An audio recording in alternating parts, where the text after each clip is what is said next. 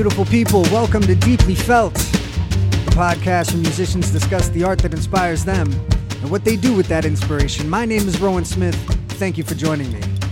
Today on the podcast, friend, singer, songwriter, multi-instrumentalist, producer, Mr. Lucas Davenport. He brought in the 1971 release from Funkadelic, Maggot. We had a great conversation about it. That's coming up in just a few minutes. Stick around for that. Friends, I gotta say, I am exhausted. I've been stuck in a work bubble lately. I'm surprised I've been able to get you this podcast every other week. I've got a bunch of them recorded. It's just a matter of doing a bit of editing and putting them out and giving them to you. But even doing that on a bi-weekly basis has become kind of difficult. I've been in the middle of a work dash with all of my jobs, as is the case with most Americans these days. We have to have more than one job to make ends meet, right?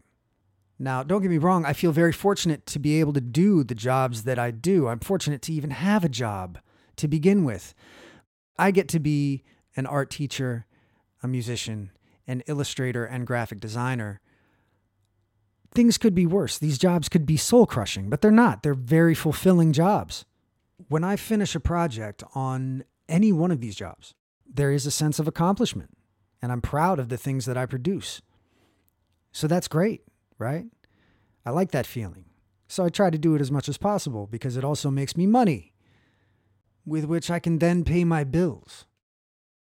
I don't get paid for this podcast. I give this to you for free. I just like nerding out with my friends about music, and the fact that anybody wants to listen, that makes me happy too. So I do that. I try to do the things that make me happy.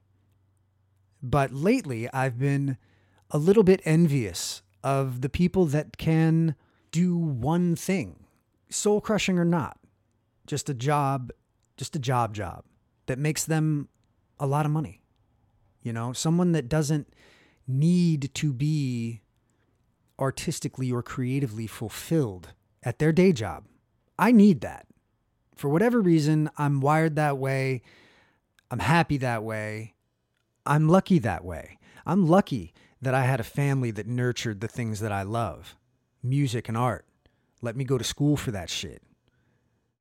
I was able to hone my craft to the point where somebody would want to hire me for it, right?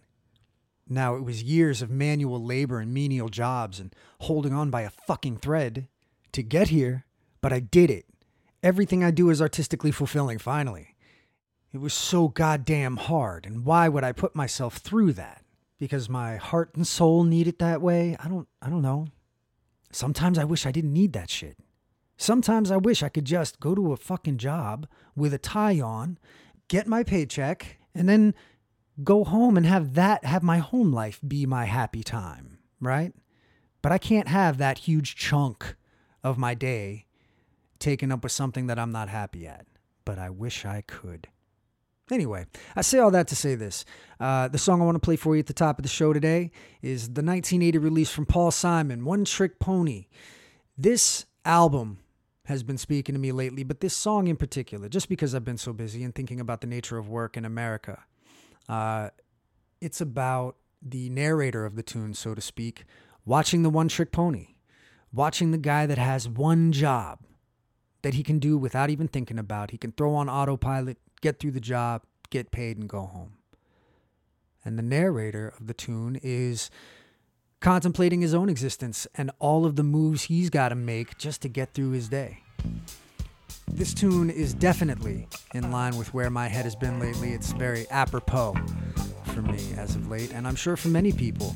So I wanted to play this song for you at the top of the show. It's the 1980 release from Paul Simon, One Trick Pony. He's a one-trick pony. One trick is all that horse can do. He does one trick only. It's the principal source of his revenue. And when he steps into the spotlight, you can feel the heat of his heart come rising through. See how he dances, see how he loops from side to side. See how he prances the way his hooves just seem to glide. He's just a one-trick pony, that's all he is, but he turns that trick with pride. He makes it look so easy, it looks so clean. He moves like God's immaculate machine. He makes me think about all of these extra moves I make, and all this herky-jerky motion, and the bag of tricks it takes to get me through my working day. One trick pony.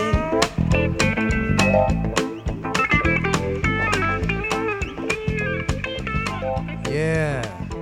Paul Simon's 1981 release, One Trick Pony. This album apparently came out at the same time as a film of the same name, also starring Paul Simon. I have not seen it, but while the themes of the album and the film are very similar, the songs apparently are different versions of each song in the film and on the album, until about 2004, I think, when Warner Brothers re-released One Trick Pony with all of the different versions of the songs included, as well as a couple of alternate takes and songs that weren't included in the original, I believe. This song in particular was recorded in September of 1979 in Cleveland. The album itself has an amazing lineup of players. It's Richard T. on piano, Tony Levin on bass, Steve Gadd on drums, Eric Gale on lead guitar. I mean, if you don't know, this is a pretty amazing lineup that he's got with him. And it's a lineup of players that I feel like elevated Paul Simon in a way. I kind of feel like up to this point, up until the late 70s, early 80s, Paul Simon was extremely earnest. His songs were beautiful and poetic, but I don't feel like they were as groovy as he got towards the late 70s, early 80s. This is the first album he had put out since the mid 70s, and I feel like he came back strong. Now, that's not to say that the guys he had on his previous album weren't as equally amazing as these guys on One Trick Pony, but for me, I feel like the cats he was playing with around this time period, both on this record and in some of the live performances, if you can find some of the live performances from this time period, they're just amazing. I feel like these guys he was playing with at this time period really elevated Paul for me in a way. So, friends, do what you got to do. Buy it, stream it, rediscover it. What I hope you do is you go to that shelf, that saggy shelf in the corner of your living room. You thumb through a couple of dingy jackets and you pull the sleeve down off the shelf. You blow the dust off of it. And you put the needle to One Trick Pony one last time again. I promise. You will not regret it.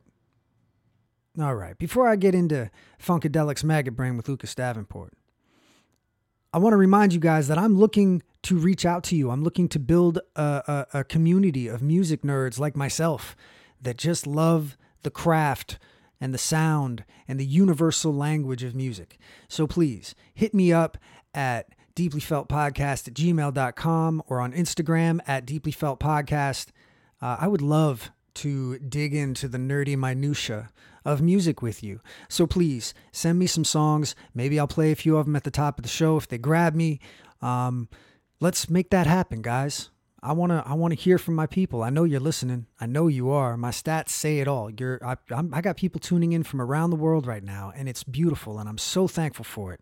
But let me hear from you. Hit me up, guys. All right, I had a great conversation with my friend Lucas Davenport about Funkadelic's Maggot Brain. I hope you enjoyed as much as I did. Friends, this is Deeply Felt.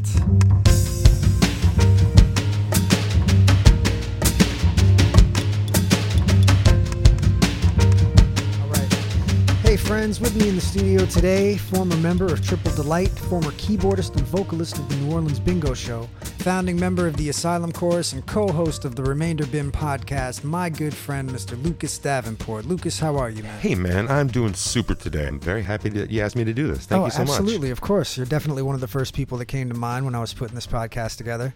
All right, so first question is first, Lucas. What inspires you on a daily basis? On a daily basis? Yeah, broad strokes. Beauty. Really, like, one of the true joys of my life is being outside and looking up and just seeing beauty and trying to make a point of, in my own mind, of recognizing that there's beauty in this world, looking for around me for something that's beautiful. Right, being present. Yeah. Yeah. You know, that's what really moves me every day. Yeah, you know? and you're able to pull that into your work, I'm assuming. Yeah. Or does your work come from like some other darker place? I think that directs my work in the sense that it makes me want to talk about appreciating now and fighting for what we have now and making sure that this world that we have continues to be a beautiful place. Sure. For as many people as we possibly can make it beautiful for. Fuck yeah. You know, I mean, that's at least like the stuff that I wrote for the Asylum Chorus, especially. That's the more lyrical stuff that I've done. And that's all, you know, generally speaking, it all comes around to this point of the time is now. Right. Make it while we have it. Right. And it's beautiful, so you know, take it for what it's worth, because it's right in front of you. You know? Yeah, man. So that's really the thing, you know, and finding joy, Finding which today's album is really all about. Oh yeah, joy. yeah. The album that you gave me is it's pretty joyful. That's the word I'd use. 1971 release from Funkadelic, Maggot Brain, right? Maggot Brain. See, I came to Funkadelic after. I came to Funkadelic somewhere around Cosmic Slop was my introductory record. Yeah. So the earlier stuff, I was actually really surprised as to how bluesy it is. But all right, so let's rewind a bit. So you land in New Orleans when? About 20 years ago. And had you been playing music before that? No, not at all. I mean, I had done musical theater and chorus work and, you know, little recitals and stuff like that, but I had never thought of pursuing music as a professional pastime in any sense before I moved down here. So what brought you here if not music, which is what I hear everyone's answer is? Random bloody chance. I graduated from school in Chicago, and I had taught elementary school, and I was kind of phasing out of that point of my life, and was at a kind of a dead end in my career and life. And a friend came to me and said, "Hey, I'm moving to New Orleans. Do you want to come?" And I had never been here before, and I was like, you know, it's as different from the Midwest as I could possibly imagine. So sure. Yeah, right. Why not? Right. You know, so we came down here 2 months later, found an apartment, came back to Chicago, got our affairs in order, and then moved here in August 1st in New Orleans. Of what? Of 97? August 1st of 97. Yeah. Wow. So you've been here longer than 20 years. Yeah. So I came down here and was immediately shocked and trashed by the heat in August of New Orleans. As is everyone when they come here at that time of year. But working on, you know, I got work in the restaurant industry, working at clubs like Margaritaville and some clubs on Bourbon Street. And that was really the first time that I had seen professional musicians on a day-to-day basis. You know, like I recognized that there were professional musicians, guys who played the Jazz Showcase in Chicago, guys who played the, you know, Blues Etc. and blues clubs in Chicago. And I knew guys who played in bands in college, but there was never any middle ground between those two types of people in my head. It was either like hobbyists or grizzled veterans, right? You know, or massive stars. You know, so being in New Orleans and seeing that, being exposed to that for the first time and being like, oh, there is like a life of musicianship that doesn't revolve around those two ideas. Right. You know, It's like, oh, yeah. Oh, I can be, you know, like these guys are people who have raised families and they play at Preservation Hall 5 nights a week, and that's what their job is. That's their vocation as well as their art. And it's like, oh, you can do this as a vocation. There's a vocational aspect to this that I had never seen or been aware of, and then that's led to all kinds of roads like production and you know, podcasting and songwriting. It's like, oh yeah, there's all these paths. But I grew up in the most sheltered of sheltered Midwest. You know, where I grew up, the only music was pop radio, pop country radio, classic rock, and oldies. And then the public station had classical. So you didn't, your musical horizons, so to speak, didn't start broadening until you got here? Well, when I went to Chicago, so I grew up in Moline, Illinois, which is about 3 hours west of Chicago. It's like in a community of about 100,000 people. But so I moved to Chicago and went to college and started meeting people who were into bands like Naked Ray Gun and early Red Hot Chili Peppers and early Jane's Addiction and the Dwarves and Elvis Hitler and the Cramps and the Dead Kennedys and the Melvins and Fugazi and Ornette Coleman and Charles Mingus. And, you know, you're just meeting all these different people who are experienced like, oh, I didn't even realize that this world existed. Like, the craziest thing I've ever heard is Roundabout by Yes. You know, like that's out music to me, or Barracuda, but you know, like that's crazy music to me. But like going to Chicago and meeting all these people and being horrified by people's, you know, punk rock posters that were scandalous by my, you know, by my 18-year-old naive self-sense, you know, that opened my mind to a whole world. And then actually in Chicago, I first heard the Meters and Lee Dorsey, and you know, I had some friends who were into funk, which is kind of how I heard this album at the same time too. And you know, just coming down to New Orleans, then it was suddenly mind-opening to know that the path that led to bands like Funkadelic making this album was a path that involved people along these vocational points in their lives. You know, it's like, oh yeah, the guys who play on, you know, at Madison Square Garden with Dr. John, they might come back and play 3 weeks on Bourbon Street just to make ends meet while they're waiting to go back out. It's like, that's a job. It's like, oh yeah, I didn't realize that. Oh, absolutely. I mean, I came from a big musical family, so I knew that it could be just a job. But I also knew how difficult it could be to make ends meet at that job, even if you're, you know, at the top of your craft. So it was definitely something that I always treated as something I'm going to try to do for fun. And if something happens with it, great. Right. At least in my the older I get, the more it becomes that. Right. When you're young, you have big dreams of like getting that record contract or whatever. But I mean, those dreams don't really exist anymore. Not the way I wanted them. Yeah. Right. All right. So how did you get to New Orleans, your mind is opened up to the idea that this could be a vocation. At what point what was the first instrument you picked up and when was it? Well, I mean, I started playing piano when I was a kid. Oh, okay. You know, and when I got to college, I had some friends who played guitar, and I was like, I might as well learn how to play guitar. It looks great at a party. Sure. To be able to pick out a dumb Bob Marley song, you know, why not? And it was first when I got down here that I was like, oh, okay. Like, that was also eye-opening too, to realize, two lessons, one ill-learned and one well-learned. The well-learned lesson was that the people who put in the work, it shows. You know, the ill-learned lesson was that quite often in clubs like on Bourbon Street and places like that, the clubs, the audience's ears are less particular and demanding and exacting than they would be, and so you learn a lot of bad lessons in lazy and sloppy playing, and you know, and then there's this thing in New Orleans which I kind of attribute just to the amount of work people have, which is that there's not enough time to do really tight ensemble rehearsal.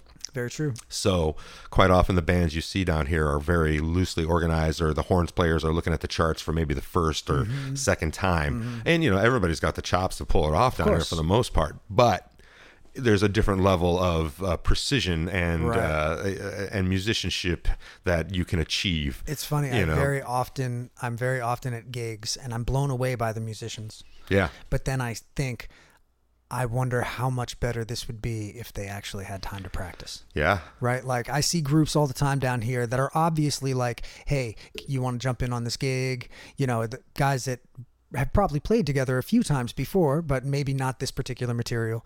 And they're like you said, they're reading charts or whatever. And I always think to myself, if they had time to rehearse, and it's amazing, right? But just imagine how much more amazing it would be if they had time to rehearse. I mean, the amount of times that we've been on gigs, you and I, with a guitar player who this may be the second or third time he's ever played it, and you know, they nail it, knock it out of the park. But you're like, man, imagine if we had 20 hours of rehearsal for this song, just this song, you know. Exactly. You know, so those were two lessons that, you know, even the well-learned lesson haunts me, because it's like, I don't know, will I ever have the time to be that good? Right. And then the ill-learned lesson haunts me in the sense that too often I'm willing to accept a lower level of precision on the bandstand than maybe I should, were we in a different type of city where, you know, you're not forced to make quicker Right. decisions as quickly, let's say. Sure, I get that. To excuse my own laziness and ill organization. Hey man, I've been there. I've been on those gigs. I've been that guy. Like I know what that is to not only recognize it in other people, and you got to accept it because you yourself have, I've been there too. All right, so you've been a piano player and a little bit of a guitar player. What's your first gig in New Orleans? You mean my first actual gig, or like a gig? Yeah. Well, I mean, I can give tell me you. both. What's the first time you played in front of people? I can tell you the very first show I played here in New Orleans was at Jimmy's. At Jimmy's? At Jimmy's. It was on some weird Wednesday night, and it was a 3-piece band I had formed with this guy who was working at the kitchen at the restaurant I was at, and Gene Harding. Love you, Gene. Yeah. So, and it was Gene's first band too. Okay. So it was, it was Trainwreck. It was Green as Green Can Be. It was, we played, like, I played acoustic guitar and electric guitar, and Gene played drums, and Daniel rapped. Interesting. And God, I can't even remember. Like, we had a couple songs that I might be able to like vaguely remember. I wish I could have seen this. What year was this? God, that must have been 98, 99, you know? That was a bit before I got That's here, my very first thing. And then after that, I was like, okay, I'm going to settle down here and try to do stuff that I know really well. And I know I knew that singing wise I could hit, which was all R&B, blues, vocal stuff. So then I started this band that played Margaritaville every Sunday and Saturday for like 2 years, maybe 3 years. It was called Slick Wilson. Hey, it had the dumbest conceit of all time. Wilson. Oh, well, what was the conceit? So the conceit was, and I'm so embarrassed to say this, but it's it's this how it goes. It's an exclusive. You're on a podcast. You got to be honest.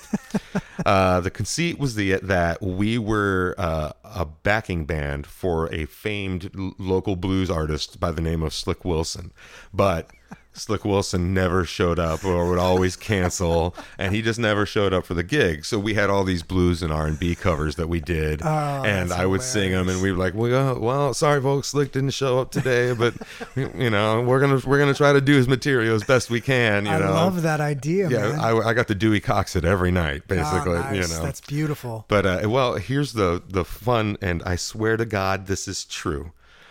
So we're playing one Sunday afternoon, like during Saints season, and there's two good things that happened to this gig. This is the first one. It's the better of the two. And we're playing, and it's just a slow Sunday, whatever, doing all right. And in walks this grizzled old man with a little Kangol cap and basically the same kind of shirt I'm wearing, just like in his resort wear stuff. And he comes up and he's like, "Hey man, can I sing a song?" And we're like, it's a slow day and we don't care. We're all in our 20s and 30s, so we don't give a damn. Sure man, go it up. And he gets up and he's like, "Play me the blues in A minor," and we play. He counts it off and he gets it going, and it's like he sings it and kills it, tears it up. The crowd loves it. Really? He's amazing. He's like, "All right, thank you very much. Good night." He's like, "I gotta go." And we're like, "Slick Wilson, everybody!" Holy crap, he showed up. Slick Wilson is here. There he is, everybody. The second great thing that happened was beautiful. One time we were playing and George Porter stopped and looked through the window at Margaritaville and watched us and gave us the head nod. Wow. Which in New Orleans, it's all it really is about the old masters. Man, when the old masters cruise by and they're like, "Hey, all right, that's all right. That's all right." Speaking of, this was before I joined the group, but there are photos of it. It was just a few months before I joined the Asylum Chorus. Alan Toussaint, the great Alan Toussaint, walked past the group while you guys were singing on the street during French Quarter Fest and came back. Now, to me, that's saying something only because I know what it's like during French Quarter Fest. Yeah. There is music everywhere. And he came back and stopped to watch you guys. Yeah. That's fucking killer, man. Don't think for a second that is not here's when I'm crippled and drooling out of my mouth in bed with Alzheimer's and just totally lost it. You can show me a picture of that moment, and that will be the one memory that I'm gonna be like, "Oh yeah," I'll smile right before I wet myself. It'll be the worst. That's beautiful. Yeah, that moment is gonna be. That's like one of my high points of my life. Just and you know, I didn't talk to him. I didn't even look him in the eye because I was like afraid of scaring him off. Sure. You know, I was like, oh, that's holy shit, that's Alan Toussaint out of the corner of my eye. Nudge, nudge, wink, wink. Yeah, we all got little stories like that, man. If you play in New Orleans long enough, hopefully, you know, you'll get that kind of like wink from one of the elders. Yeah, I mean that. And really, that's kind of what that's the most you can hope for sometimes. Well, it's like, you know, like there's a lot of awards in town and there's a lot of organizations that give out recognition, but it's like none of that is as good as that. Yep. You know, like I know it. There's a piano player in town. I just heard him talking about how he got a compliment from Dr. John, and he's like, that right there. Yep. He's like, that's better. That's the best thing I could ever get. You know, Doc John. I was playing with Kevin O'Day, West Bank Mike Dusant, is that his last name? And this cat Scott on bass, Quickie Mart on the ones and the twos, and I was rapping and singing. And the crowd, we're at Bank Street Bar, and the crowd parts like the Red Sea, man. And Mac comes walking down the center of the aisle. Right? Yeah, here comes Dr. John, man, and we're all just like, holy shit. We don't stop playing. He comes up, Mike takes off his guitar and gives it to him. Max starts jamming with us, man. Max starts jamming with us. Afterwards, he went on some big, long tirade about other musicians in town that I don't want to get into. But what was great was afterwards, like, he came up to me specifically. I mean, I'm sure he did it to a few the other guys in the band because he's a nice guy like that. But, like, to get that, like, hey, man, nice job. You know, like. That's the best. And not even just, like, from across the room. Like, he took his time to come up, shake my hand, and be like, it was great, you know? And, like, I was like, dude, I should be shaking your hand. Like, yeah, man. You were. Yeah, right. But you know what I'm saying? I should be the initiator. I should be going up to him, like, thank you for joining us. But he came up to us, like, thanks for letting me. Be honest, did he tickle your palm with his middle finger? No, but if he had, man, that'd be the first thing I told you. All right, so Dr. John came up to me, and I think he was hitting on me, man. He started tickling me with his middle finger, with his cut off finger. All right, so as a musician in New Orleans, we are very often hit with moments of inspiration or moments that are so inspiring that it causes us to shoot off in a different direction or to make music differently or to create something that we've never created before. When I asked you about it, you said that one of your turning points was what album? Maggot Brain from Funkadelic 1971, right? Yeah. The year before I was born. How did you discover Maggot Brain? Oh man, Maggot Brain and I have a long and tortured history. And I was thinking about it on the way here. I was like, there are two big lessons that Maggot Brain has. Well, the first thing that Maggot Brain I learned from it was overcoming your initial perceptions. Mm-hmm. I mean, let's just start from the album cover from this thing. It's terrifying. It is terrifying. Legitimately scary. A lot of their album covers kind of scared me. Yeah, but this one is a photo of a woman's head, a yelling woman's head sticking out of the earth and with maggots in her head. Yeah. You know, it's scary. It's pretty terrifying. I'd put it... Cosmic Slop, which was the album that got me into Funkadelic, was also it was a cartoon on the cover, but it was like a cartoon of a monster, like a monstery kind of a woman with all surreal and very absurd. Yeah. So like that's how I first heard Parliament. You know, I heard Parliament before I heard Funkadelic, and Parliament is basically Funkadelic with horns and a more tighter arrangements, more synths and stuff. And it's a different record company. Yeah. And then Funkadelic is harder edged. Like this isn't even my favorite Funkadelic album, but as far as inspiration goes, it's definitely key because it's taught me so much. Like Standing on the Verge of Getting It On, that album is, you know, just banging. Let's Take It to the Stage. Those were the Funkadelic albums that I first heard, and they're a little more tightly produced than this. Sure. They're also even crazier with more voiceover, and they're just fun. But this album, you know, I hear those albums first, and then I look at this one, and this one always scared me. I was like, I don't want to hear this. I don't know if I want to listen to this yet because it looks. I don't know what's going on. And it's really early in their catalog. And it's like, maybe we'll put it off to the side. Their third studio album? Yeah. And you can tell, like, it sounds like there's multiple studios that are being used in this production. Possibly, So I finally get over that, and I put on the opening track of the album, which is Maggot Brain. And what is it? It's 7.5 minute guitar solo. One long ass blues guitar solo over the same form, Yep. over and over with all these, and then like you got to listen to it on headphones because there's all this panning and all these different overlays and all kinds of crazy shit going on. But it's long. You're like, oh god, what is the rest of this album? So those were the two first. Some of the same. Like there's a few other just kind of like funk blues odysseys. But brother, when you get past Maggot Brain, if you accept it for its absurd, crazy silliness and just that it's almost a joke of itself in how long it is. You know, like there's a part of me that kind of feels like it is a joke. They're like, let's see how long a solo we can do, and occasionally we'll say something about Mother Earth. You know, who was the guitar player? Eddie what? Eddie Hazel. Eddie Hazel. Bad little motherfucker, man. Oh man. God. Very, very Hendrixy, but still his own thing. I would say that he and Hendrix would have been on parallel roads had Hendrix lived this long. Like he definitely picks up the guitar where Hendrix laid it. There are moments on this album where I'm like, okay, either this guy is like channeling Hendrix somehow, or he's like he's the closest. They just live in the same house. Yeah, he's just the closest thing. They totally to that live in the same house. Look, what's the third track on this? That it's oh shit, what's it called? Super Stupid is the one. I think it is. I think it's Super Stupid. Super Stupid, I think, is the first song on side 2 of what the album would have been. No, it's it is Super Stupid. It's the one that sounds just like a Jimi Hendrix song. Oh yeah, and he just is burning it up and eating it alive, man. That's the thing. Like, so you all of a sudden you learn, holy crap, Funkadelic was a fucking great rock band. Yeah, oh my god, they're so rock. They are hands down. This is harder than anything Led Zeppelin would put out. The funny thing is, when I was listening to this, when in my mind I've got a Funkadelic sound, and again, it's more from like the mid 70s to the early 80s. I don't think of blues and rock and roll, unfortunately, because that is kind of the foundation of the group. I think of I think of the funk. Yeah. This album is by and large blues and rock oriented. There's very little of what has become the sound of funk music. Right?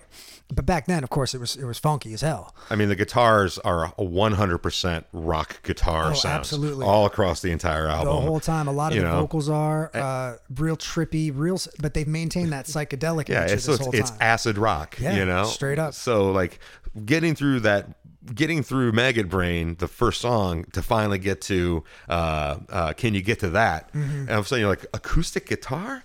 Like Funkadelic with acoustic guitar, what's going on? And then the piano kicks in. You're like, oh, this is loose as fuck. They are just having fun in it. Like, you can hear them. Like, people are way behind on some of the vocals. Well, look, let's dig into this record. Man. All right, what track do you want to listen to? Hands down, my favorite track on the album is "Can You Get to That?" from Funkadelic's Maggot Brain from 1971. Can you get to that?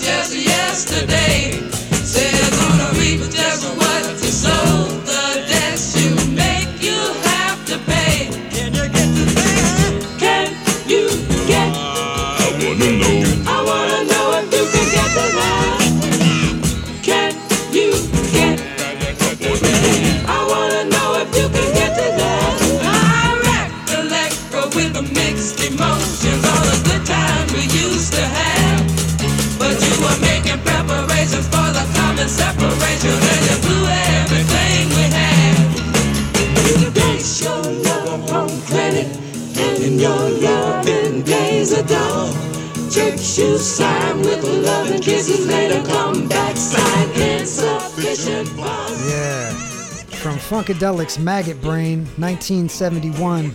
Can you get to that? Lucas, What is it about this tune that stands out as one of your favorites off of this record? I mean, first of all, the super loose production. I just love it. Like the drums are as flappy as like they're like flags flapping in the wind. That snare and the kick drum are just like very Baptist. It sounds like an old kit that's in a Baptist church somewhere. You know, like everybody's way out in the distance. The singers are good, but like there's definitely no tuning going on. They're just singing, man, and like. And you know, you've got multiple vocal lines interplaying with each other. You've got the all that stuff is just, you know, it's just joyful and fun. And then the song is talking about like, hey man, wake up, you know, like wake the fuck up. It's very sonically, it's very Sly and the Family Stone to me. Yeah. Right. Well, I mean, like if you could talk about Asylum Chorus, like this is one of the songs where I'm like, oh man, this is the joy that you can have from large vocal ensemble singing. You know, and to give my listeners a little background, the Asylum Chorus is a group that you started in what year? 2011. 2011 as it was supposed to be a one-off type of show at on Easter morning at Preservation Jazz Hall downtown here in New Orleans, and it just turned into snowballed into a group that went for 8 years, and I was lucky enough to be a part of it for 4 of them. Yeah. And we do have a couple albums out, ladies and gentlemen. Go check them out if you want to hear what he's talking about. But I know what you're saying, like those big joyful vocals. Was this one of the albums that got you into the big vocal ensemble type sounds? Yeah, like I mean, I've always loved big Baroque ensemble music. You know, like one of the albums that I was like really considering doing was the Saturday Night Fever soundtrack, because I love me some Bee Gees, and one of the things I love about them is just these huge arrangements. Huge not only vocal arrangements, just or band arrangements. You got strings, synths, keys, multiple guitars, basses, vocals. That late 70s, mid to late 70s all Bee that Gees, stuff. You know, and like I mean, even in modern music, I really am drawn to, you know, big, overwhelming stuff that shows just a lot of that's got a lot going on. And this song has got a lot going on, but in the laziest and loosest way possible. And I mean that with nothing but love. Like it's just joyful. Like you were saying with the acoustic guitar. Yeah, it's surprising to hear on a Funkadelic album, number one. But while yes, there's a lot happening, it still feels, because of maybe the lazy delivery of it, or not necessarily lazy, but it's kind of loose delivery of it. It feels kind of stripped down. Yeah. Right. Whereas there's actually a big sound there. Yeah. I mean, you got that piano, like it feels like the piano is pretty close to you. The drums and the bass are somewhere in the back of the church. The vocalists are right up in your ear. Like everything is just all over the place mix wise. And it's wonderful. You know, like I couldn't love it any more than I do. Yeah. You know, and then it just goes right into, so you're like, okay, Maggot Brain, ballad guitar freak out. Now we've had this big like acoustic kind of funky folk driven song, and then the next song is just balls out rock. It is like it's like we're just gonna fucking rock, and you know it's a song built on a lick, you know, and that's Hit It and Quit It. Yeah. Let's listen to a little bit of Hit It and Quit It, and then we'll talk about that. I mean, just take us up to at least to one of the big organ hits, and it's just like the change in sonic quality when those organs come in is phenomenal. Yeah, Hit It and Quit It from Funkadelic's Maggot Brain, 1971. This is such a rockin' tune. I want you to hit it. Hit it and quit it.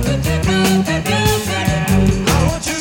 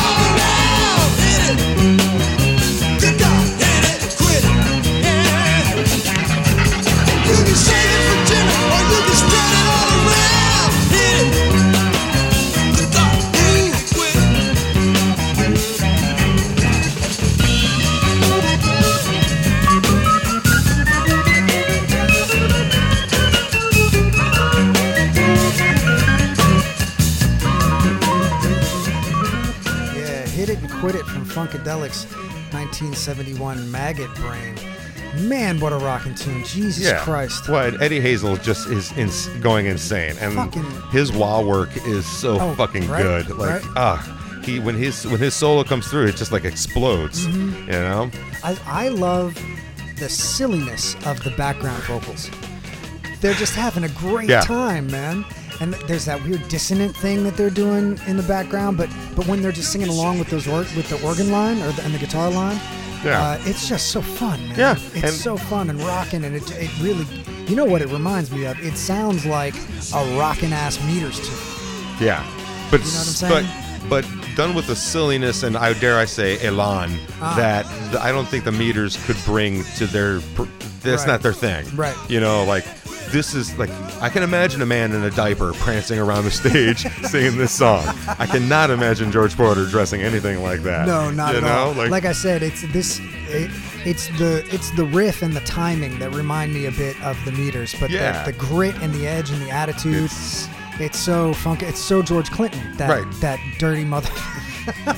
He just the most brilliant and crazy musician. Yeah. I mean, he couldn't play. You know, he just came up with all these crazy ideas and these crazy characters, and just down and dirty, funky dude. Yeah. You know, that came up with this crazy shit. Who also ended up screwing a bunch of people out of a lot of money, but we're separating the man from the art today, folks. That's right.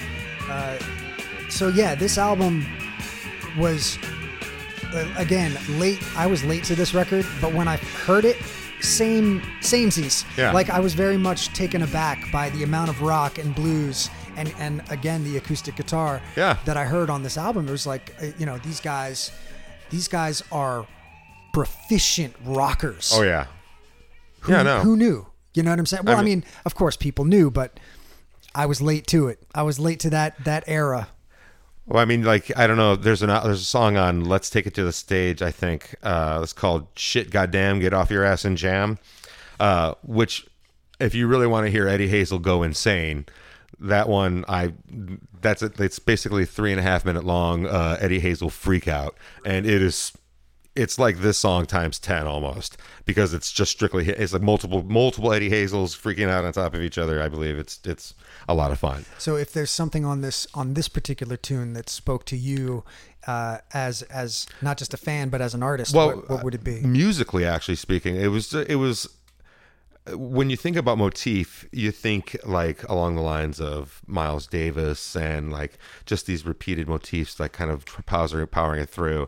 And not that lick is the same as motif, but the idea here, powering this whole song based around this one 4-bar lick, you know, and building it up just on the sheer audacity of your performance, because it's not just the guitar performance that's powering this song; it's the silly vocals and organ, everything. You know, everything is working towards the sum that it overcomes what would inherently be a stupid and simple idea. That's very true. You know, it's like, okay, there is a path to that, and you also have to recognize this is me speaking to myself at the time. Like, you have to recognize that there's an artistry to making that happen, to like the amount of skill in your artistry to be able to pull that off beyond just Eddie Hazel's guitar soloing, which is great, but that's not going to be enough for me. And I like to think that I'm a more discerning listener, that when I hear masturbatory guitar works going off, I recognize them. Yeah. This is like, we've looked at it, we recognize that it's masturbation, we're going to all get around it and jerk off into the same pool.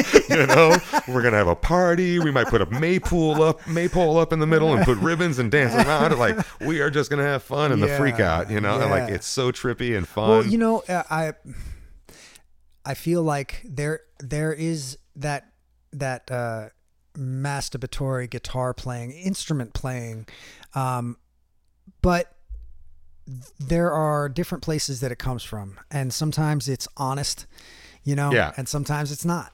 And especially when you're a nerd like us, when you really dig into music and feel it on a not just like a base level, but like you want to understand it and you dig into it, we can recognize the difference. Yeah. You know, we know if you mean it or not.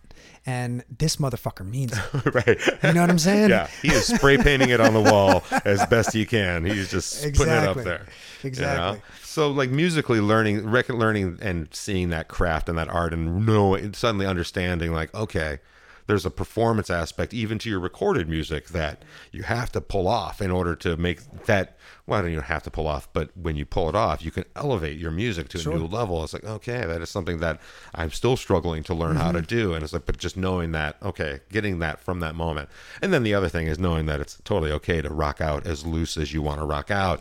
You just got to have, the framework and the skeleton built around it as a whole to allow that kind of rocking out to play within a framework that is not masturbatory, that has a point, and it, even if the point is, look how silly we are, Eddie Hazel sure is great at guitar. It's like, sure, who cares? It's something that I recognize in some of my favorite artists across genres, like Jay Dilla. Yeah. The producer Jay Dilla. There were times when his beats would be hand done on an MPC. He would record. He wouldn't necessarily sequence them out in a grid. Right. He would hand play the shit, and sometimes the bass kick would be just a touch off, or the snare would be just a touch off, but it gave it this is a Jay Dilla beat kind of a feel. You know what I mean? It has a weird pocket, man, but the pocket is there, and it feels good to be inside. You know what I'm saying? And yeah, same kind of concept here, where it's like it's okay to be a little bit loose and a little bit to the wind. But that that again plays into that second of the bad lessons, that ill-learned lesson. It's like, okay, but don't be fooled, because you can be. It's too easy to be fooled into thinking that, oh well, if we're just having fun, everybody will get it. Right. And it's like, well, no. If you're those guys and you're having fun and you're obviously like, whatever weird thought process went into it, whether or not be how much outer space it involved, at least you thought about it. We're doing this because not because it's fun. It's so learning that has been that's important, and this album once again just illustrates that idea to me over and over. It's like, okay, I could totally see that. I could totally see how you'd pull something like that from this album. Well, especially when you compare it to their later work, where their later work is so much more tightly produced than this, and you've got all these different layers of synths and voiceovers, and you've got real, not that what's the word, when they do voiceover work, all the narratives that they build have got like a lot more idea to them. Well, they're characters. He's creating all these characters. Right. Sir Nose and Bootsy became his own character. And Rumpelstiltskin and all these different cats that were kind of, and they were also characters that were owned by George Clinton. And this is between the Funkadelics doo-wop group and that group. This is that middle ground. And it's like, man. Oh, it was wild, man. It was a trip. But that's something he knew, was that characters are immortal. Right. Yeah. So creating all these different characters also that he kind of owned the likeness of, or the rights to, it became a way to not only make money, but also to kind of keep the music constantly interesting. And forever interesting. I mean, you go back now, somebody that's never heard of this shit picks up an album cover and they see Sir Nose on the, you know what I mean? It's like, what is this about? The clones of Dr. Funkenstein. Right? What the hell is this album? Is that Kiss on the front of this album cover? What is going on here? Exactly, man. Yeah. Exactly. All right. So if we had to pick a third track off of this album. Oh God, there's so many tracks on this album that I love. And there's ones that are just, that are just weird, just for weirdness' sake. Some out there like Jazz Odyssey shit. Well, not Jazz Odyssey, but more Rock Odyssey stuff. Let me look at the soundscapey, and then these great blues jams. And the album is only 35 minutes only long. About a half hour long, yeah. You know what? I think you and your folks, me and my folks is actually that's the next song after Hit It and Quit It. All right, is another excellent example. So you and your folks, me and my folks, from 1971 Funkadelic album, Maggot Brain.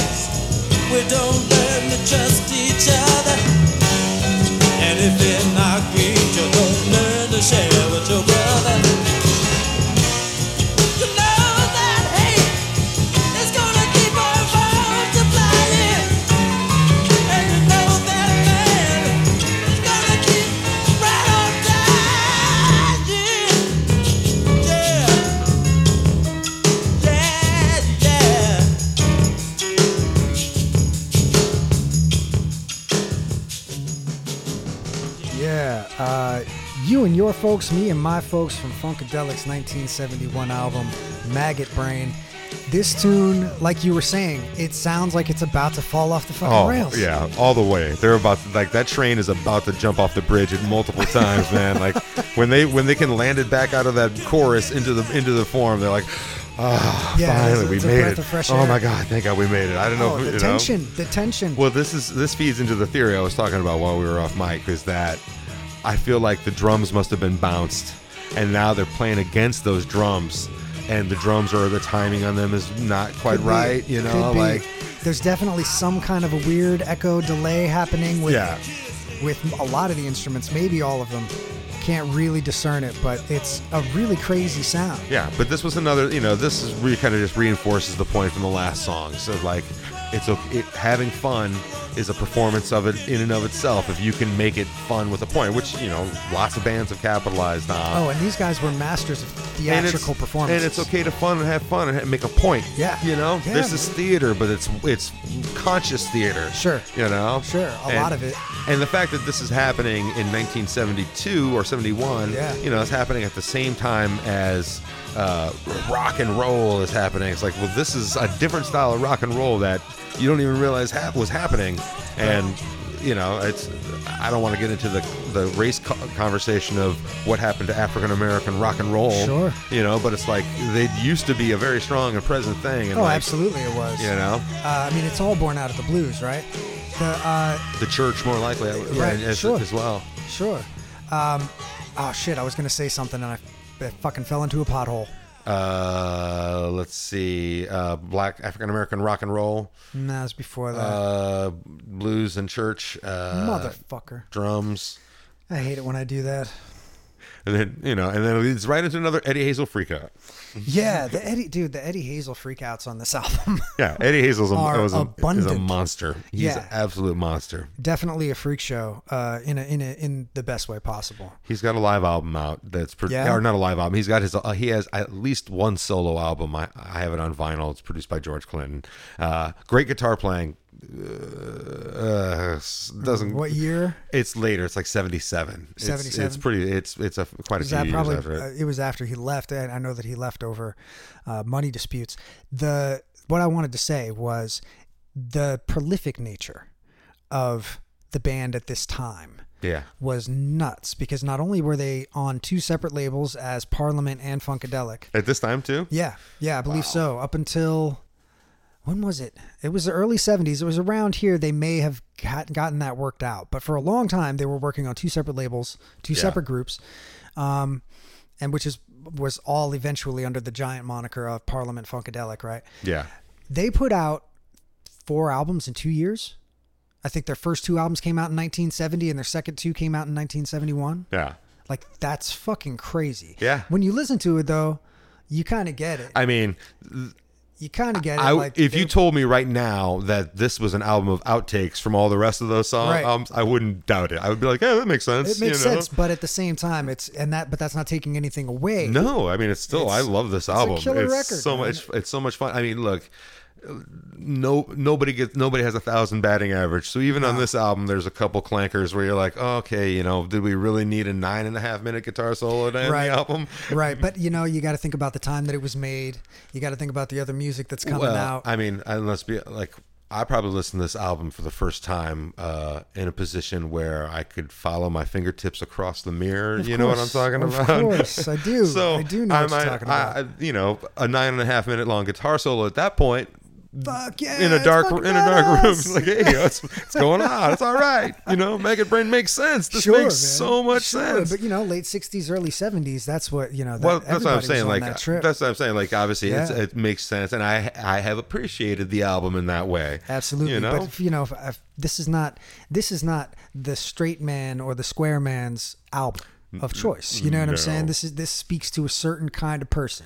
Yeah. And those kind of people are my kind of people. This album is loose as loose can be,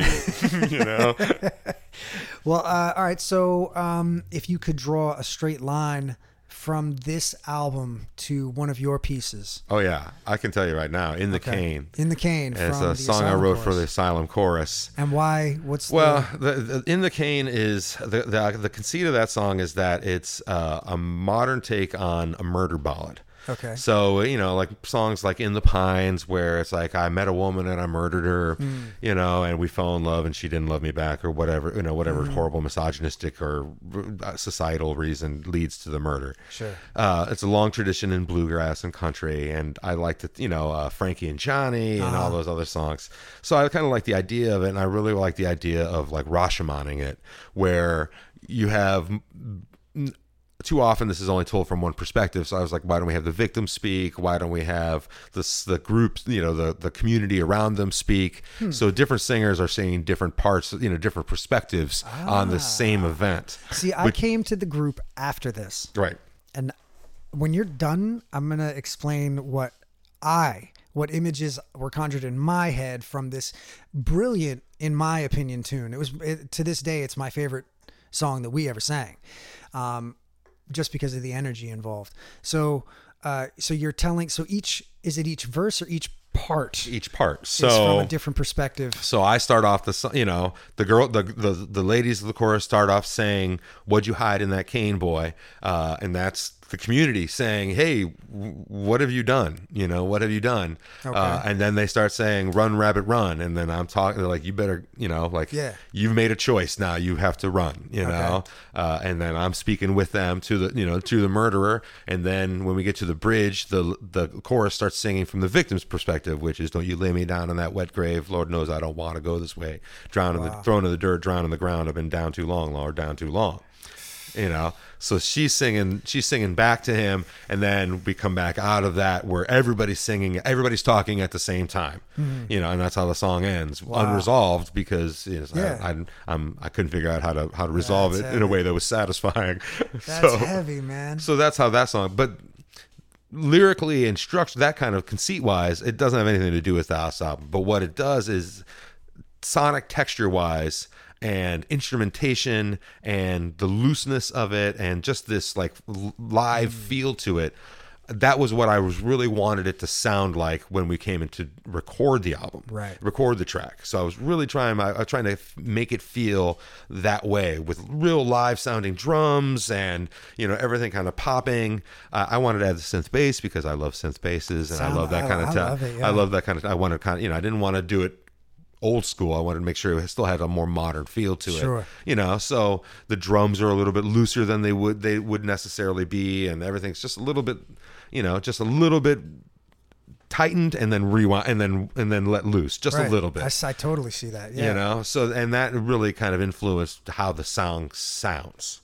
Right. And then we get once again, like if you talk about Can You Get to That, that made me, songs like Can You Get to That made it clear to me that this idea of all these voices working on top of each other and working against each other, there's a way to do that in a rock palette. So you've got electric guitars and synthesized basses with filters on them and distorted drums. Like, what's going to carry across and how do you carry across? And looking at that as a model allows me to be like, okay, this is the way we can create the separation on the vocal tracks so that each vocal line can be heard and impactful while at the same time be understood as a part of the whole. Right. And listening from the mix and engineering standpoint, like songs like that were illustrative of a way of doing that. When we played this tune with Sick, I feel like that was when the emotion of the song musically came across the best. Dr. Sick is a guitar player here in New Orleans, and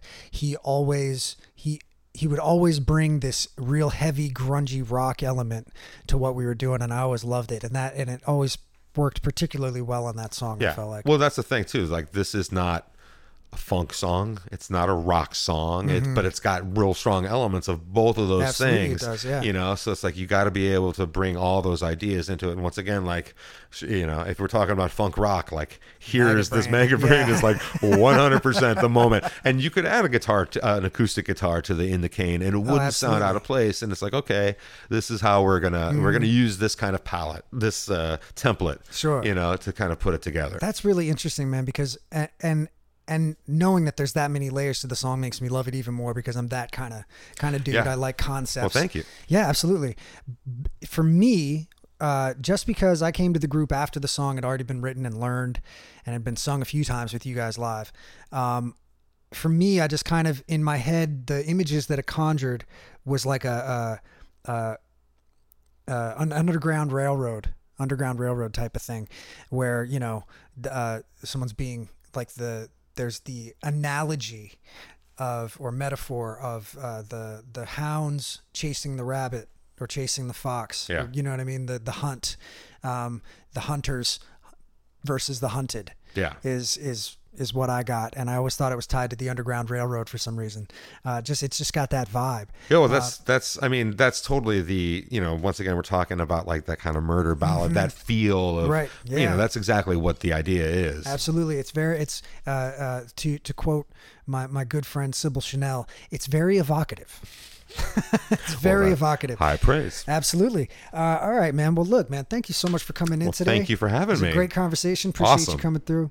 Ladies and gentlemen, Mr. Lucas Davenport, where can they find you? Let's see. You can find my podcast, The Remainder Bin, on SoundCloud, iTunes, Spotify, Stitcher, all the places where you get podcasts. That's a podcast where I sit down with my co-hosts and we talk about obscure albums, vanity albums, weird second albums, just all kinds of little obscurities and fun albums that we find and talk about. And then you can find the Asylum Chorus at theasylumchorus.com or on Bandcamp. And then you can find, I'm starting to post more music of my own stuff, my back catalog on SoundCloud. You can find that under my SoundCloud name, which is Licrys, Liqcrys. I've got some stuff up there from my country band and from Triple Delight, stuff that isn't online. Triple Delight, by the way. Sorry to interrupt you. Triple Delight. Amazing project, man. Thank you. I love that record. Thank you so much. Record. I'm Absolutely. super proud of that album. That was an album we did in 10 years ago now. So yeah. Shout out to our good friend Steve and played David. drums on that album. And Dave, on guitar. Just a really interesting and artistic, if you don't mind my saying. That was the goal. That was the goal. Absolutely. Well, Lucas, thank you so much for coming in today, brother. Thank you, sir. We're going to go out on a song that you wrote for the Asylum Chorus. When did you write this one? 2014? 14? Which album This was is on the second EP, which is Recordings Volume 2. Right on, man. So, people, if you want to get up with Lucas and all of his musical doings, look up Lucas Davenport, look up the Asylum Chorus, and download it, stream it, spread it around, do whatever you got to do. But this is a selection from Recordings Volume 2, In the Cane from the Asylum Chorus, written by Mr. Lucas Davenport. Would you hide in that cane, boy? Would you hide in that cane, boy? Would you hide in that cane, boy? Run, rabbit, run. Papa, where the gate is gone. Fox stole the food and the crow stole the sun. Run, rabbit, run. They've been looking for you everywhere. Don't go deep and the cold don't care. Run, rabbit, run. Papa, where the gate is gone. Fox stole the food and the crow stole the sun. Run, rabbit, run. They've been looking for you everywhere. Don't go deep and the cold They've been don't care. looking high. Oh, they've been looking low.